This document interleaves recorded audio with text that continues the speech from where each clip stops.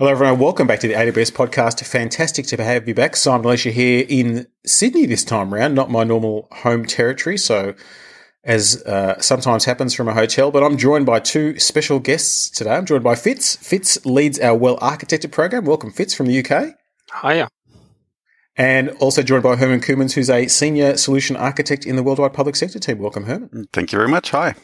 So we've managed to cover the globe here because I think, Fitz, it's early morning for you and you're yet to have a coffee or even a tea. It's shocking. And it's outrageous, and we may not know what we get. But we want to have you on to talk a little bit about a program we have called Well-Architected, which is a really interesting thing available to our customers. So maybe let's start with a description of what the program is and how it's useful to customers. Yeah, sure, of course. So the Well-Architected Framework is basically a set of questions and design principles across 5 pillars. And a way of thinking about that is that it's kind of a mechanism for your cloud journey. It does 3 things. 1, it helps you to learn the strategies and best practices for architecting the cloud. Secondly, it allows you to measure your architectures against best practice. And then finally, it allows you to work out how to improve your architecture to address any issues you find, but also to find ways that you can make your architectures better over time. And I think it's interesting you talking about that changing over time. I mean, really, modern architecture is about evolution, and it's kind of never done. It can always be made better, more efficient, cheaper, more resilient. And this is really a collaborative effort to try and dive into that, isn't it? Yeah, absolutely. So one of the things that we've done is that, solutions architects, we spend lots of time talking to customers about their architectures and how when you're moving from a traditional on-premises way of building architectures and you move to using something like AWS, that you need to think about how you build those architectures differently because the constraints have changed. And, so we have things like our design principles to help us think differently. So one of the general design principles is to allow for evolutionary architectures. If you think back historically to how we used to build architectures in a traditional on-premises environment, you would generally design that architecture at the beginning of the project, and that architecture was probably frozen in time before a line of code was written, even though your business requirements, how your users were using your system, and even the actual context that your business operating was continuing to change. So one of the things that Well-Architected is trying to do is to help you think about how do I do things like build evolutionary architectures. Absolutely. And it's probably remiss of me, I didn't mention that there is, of course, a well-architected white paper that our listeners can download. I'll put a link in the show notes where they can get all the information about it and use it in their own thought process. But maybe, Fitz, if you run us at a high level through those pillars and kind of what they entail, that's maybe a good frame of reference for us to begin the conversation. Fantastic. Yeah. So there are 5 pillars of Well-Architected. So Well-Architected started in AWS back in 2012. And over the years, we've been following a process to improve it as we have more and more experience working with customers, listening to what matters to them. So the 5 pillars that we have are security, reliability, performance efficiency, cost optimization, and operational excellence. When we first released the framework white paper for Well-Architected in 2015, we didn't have operational excellence, and that was something that we added last year. When I think about those pillars, really they're about covering fundamental areas that people often overlook. So an analogy for that is if you think about creating technology solutions, it's a lot like constructing a physical building.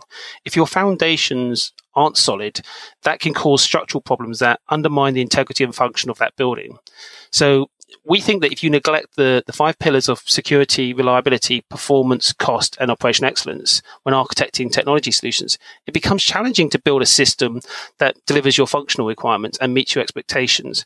Because what we tend to find is that if you don't address these kind of things at the beginning, you spend a lot of time firefighting. I think if I was thinking about the benefits, by being well architected, I will tend to be more automated, so it's easier to build and deploy my solutions. I'll understand the risks that are in my architecture.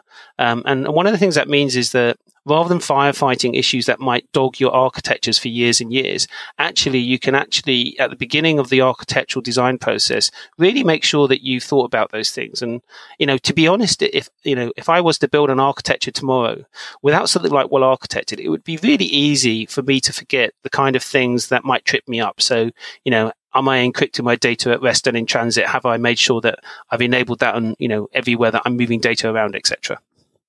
Yeah, it's that classic thing that there are certain decisions that if you made them early, make for better things down the track. But if you leave it too late, it's too hard to rectify and can be very expensive to rectify. So we want to kind of avoid that as much as possible. Now, Herman, you've engaged with a lot of customers on this and done a lot of well-architecteds.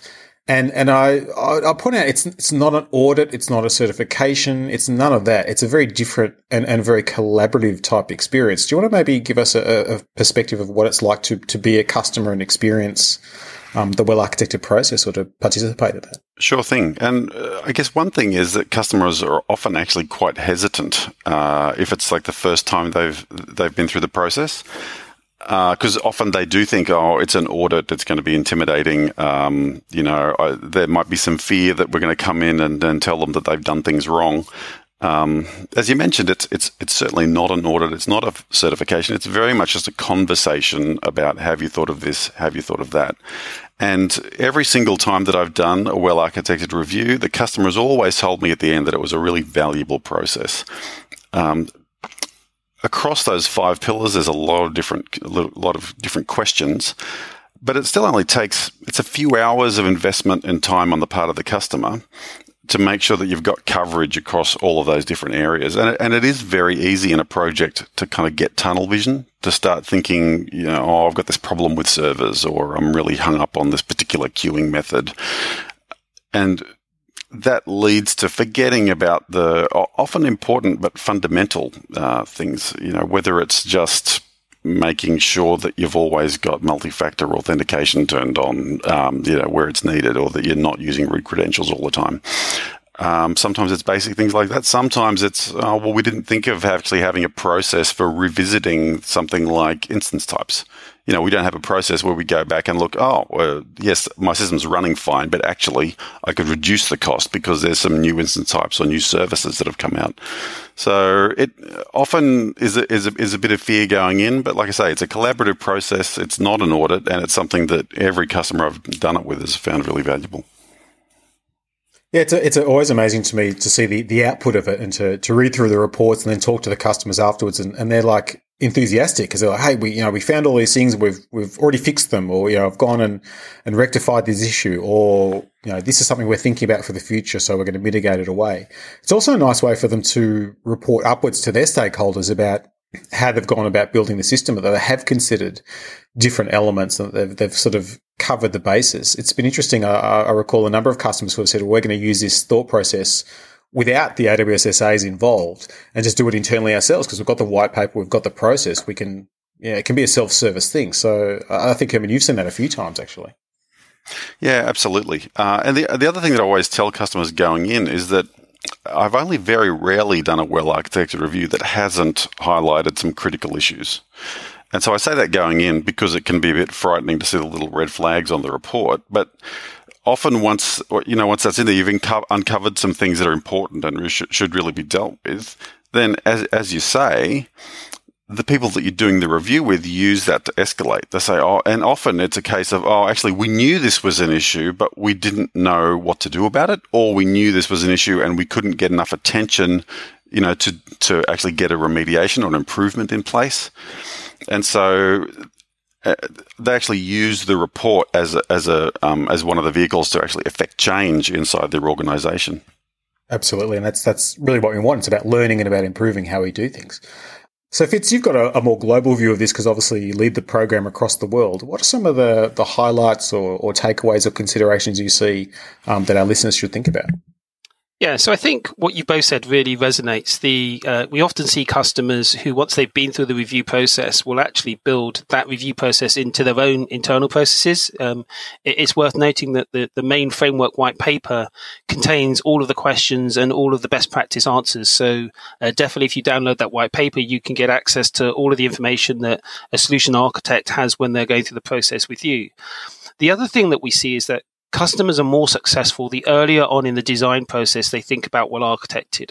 So if you go to the well-architected website, which Simon will provide the details at the end, I'm sure, we have the main framework white paper, which is kind of the thought positioning piece and the questions for well architected. But there's also a series of white paper that include prescriptive advice for each pillar. So if you want to understand how we think that we would go about securing a system or ensuring that it has reliability, those papers are there to provide you with that information. So if you read those up front, that gives you lots of ideas that as you go into your design process will really help you to influence how you're building your architectures, so that from day one, that the way you're building your architectures is much more likely to be a successful outcome. And really that's what Well Architected is about. It's about helping customers achieve good outcomes. So I would say read the white papers just for learning what we've learned from talking to thousands of customers, and also try and apply that kind of thinking as early on in your design process as possible. As Simon mentioned at the beginning, in the lean production system, the whole concept of catching defects earlier means that you reduce your total cost of fixing those defects. Yeah, good advice there. And certainly the other nice thing is that as well as being completely public, obviously both the questions and the recommendations, it's constantly evolving. And I know, Fitz, we have lots of really fiery email chains in the architecture community discussing the current best way and things we've seen work and not work. So we like to share that as much as possible too, which is a bit of fun. So yes, Simon. So I think it was Winston Churchill who said that you can get two economists in a room and get three opinions. And I think when you talk to solutions architects, you can get one architect in a room and get three opinions. So we have lots of passionate conversations about what we've learned from talking to customers about what work or things that we can improve in terms of well architected. And we follow a process called Kaizen, which is really about making small improvements to an existing process.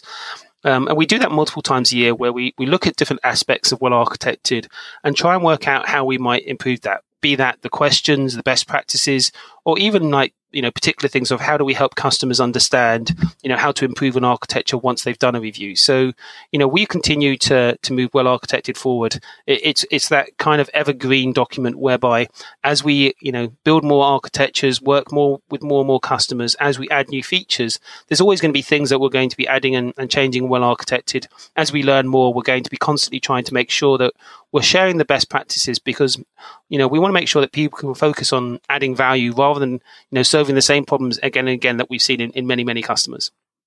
Exactly. It's all about sharing the knowledge, and that's a big thing. And certainly if any of the listeners want to visit the website, I'll put the link in the show notes, but it's aws.amazon.com/architecture/well-architected. And of course, you could just use your local friendly search engine. You'll probably get that as the number one hit as well.